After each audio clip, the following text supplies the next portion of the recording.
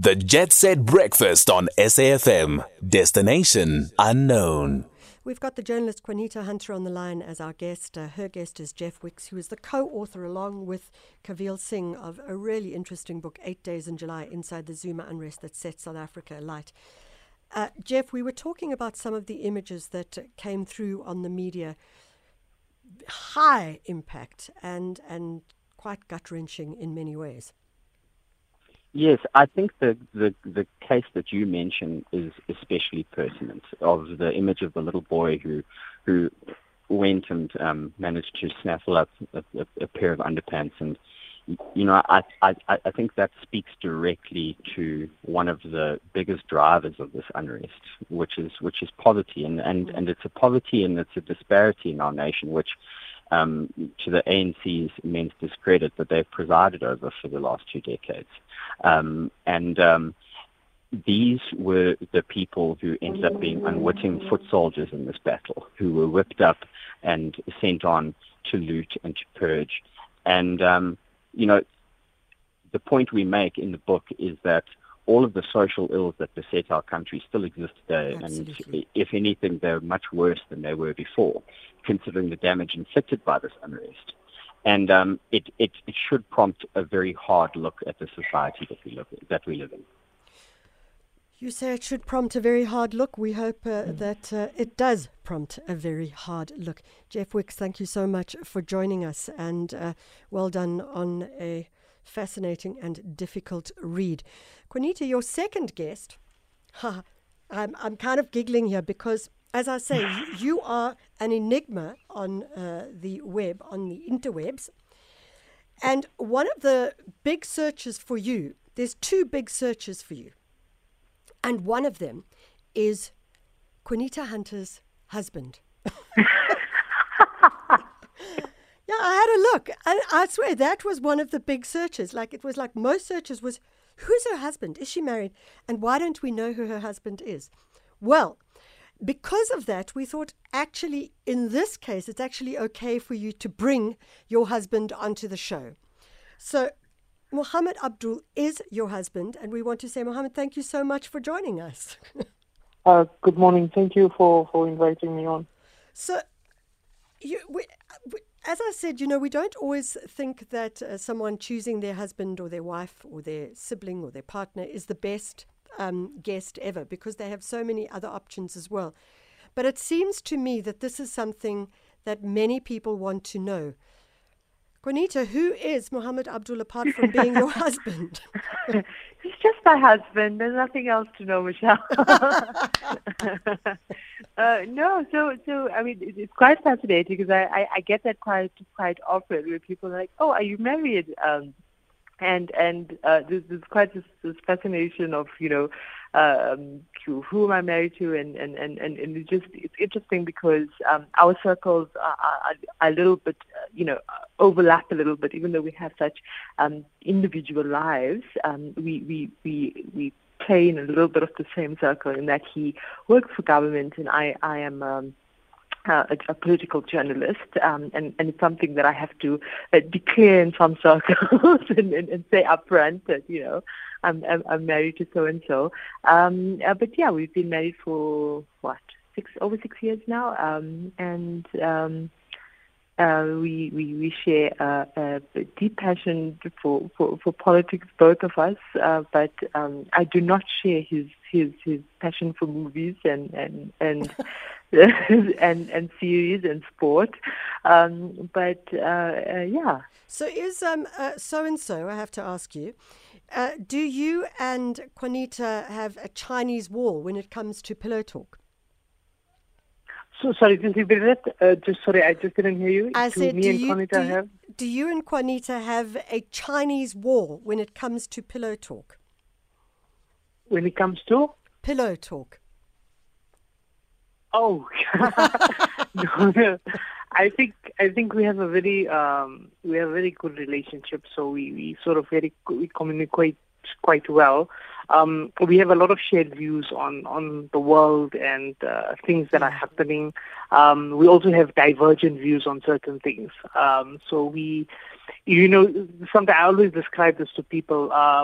My conversations with Qaanitah and her conversations with me, it's basically like our own private podcast almost, so that only we can hear, no one else can. So yeah, we have a very good relationship. I mean, we have good communication. Yes, we have divergent views on certain things, but it's not it's not in a way a hindrance, to either of our work or her work especially.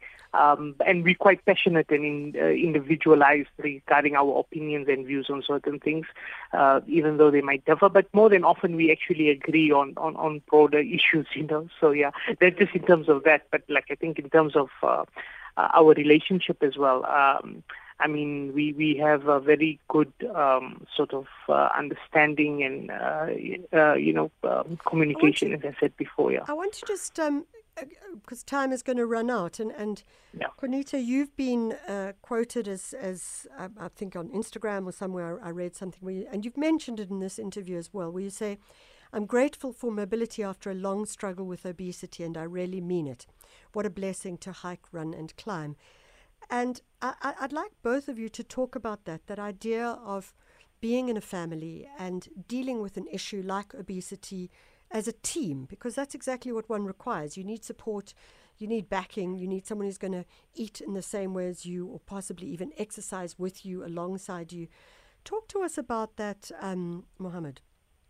Can I jump in? Yeah. Can I jump in here, just Michelle? And I jump in with Dan, and I in no way want to cut him off. but to just say the point that we both have extremely demanding careers, and we're both very dedicated to my career as in journalism and his career in the civil service and diplomacy, and that comes with a lot of positivity, because you have this sort of shared ambition and you have these sort of two big personalities in many ways. But then it also comes with the stress of life. And that was our journey in terms of combating obesity. And it's something that we both decided to share very publicly because of that, the sort of, it being a combined struggle, and so many people have the struggle, and we don't talk about it. Absolutely. And that for me has been, yes, you can applaud this individual success. You can applaud this this relationship that that is going well, and you have a lot in common, and all of these things. But at the same time, there's the downsides, as is life. And I think that it has been our mission of late to sort of kind of say to you that as with everything, this is also something that we need to highlight. I do love that you talk about being public about these things, because I do think once we start to understand what other people feel, we'll feel more confident in addressing it in ourselves as well. Mohammed, I'm going to leave that last word for you on that. How did you deal with it between the two of you? Look, I think obesity comes, and being overweight comes with many aspects, especially a mental health one. And in a country like South Africa, where we have a large percentage of the population which are considered overweight or obese, it says a lot about just not only the country, but also the mental health and wellness of the entire population. And I think that is something that sort of really affected me in particular, and I think Qaanitah as well. And what has happened is an effort to combat obesity, so through weight loss, has assisted in alleviating mental health issues and mental health strains. And so basically, the thing is that self-realization when it comes to obesity and being overweight is a very important mark in a person's life. You can't force somebody to that point, but they have to come to some self-realization. And just the thing like fad diets, YouTube, Instagram, fitness and dietitians and nutrition, all of that, it doesn't work for everyone. Everyone is very unique, your body. And one of the best approaches to take is a medical approach, meaning you need to go to an endocrinologist and do blood tests to understand what's happening in your body. Going to a psychologist, going to a therapist, understanding why you in this route or what it is. It could be that your obesity is not related to your food intake or lack of exercise. It could be that it's linked to a physical impairment or illness within your body. You need to understand that. And I think that's one of the biggest things what we do as people in South Africa and around the world is we just look at all these fad diets and exercise programs on social media and stuff like this and this diet and that diet. And what we fail to understand is actually our bodies are each unique. And so whatever we do, so whether it's in terms of dieting or exercises, needs to be done in accordance with professional assistance. So whether it is mental assistance, medical assistance, professional dietitians, not some person on Instagram selling meal plans and things of that sort, It needs to be down to a scientific and medical approach. And I think that's the only way of combating it. Now, however, and I'm going to wait. I'm going to have to close you off there because I have 30 seconds left. And Qaanitah, I want to close with you literally in 30 seconds. People are anxious as we move into 2022. We need to feel something to hold on to. What is it that you feel we can hold on to as we look at our country and move forward? I think we need to hold on to the resilience as South Africans. Do not underestimate our resilience as human beings to push for a better life. This country, to quote former Deputy Chief Justice Dikgang Motseneke, we can be our own liberators. I think that it's something I hold on to, and I would, put that message out to a lot of people, whether it is personal challenges around your own suffering, whether it comes to mental health, physical health, the economy, people's finances, or just the state of politics. We do not underestimate our resilience, and we can be our own liberators. Qaanitah Hunter, thank you so much for joining us with your guests. We can be our own liberators. That's it. We are out of here. KG is up next. It's been fabulous. It's 10 o'clock. It's time for the news. It's no longer good morning. It's now goodbye.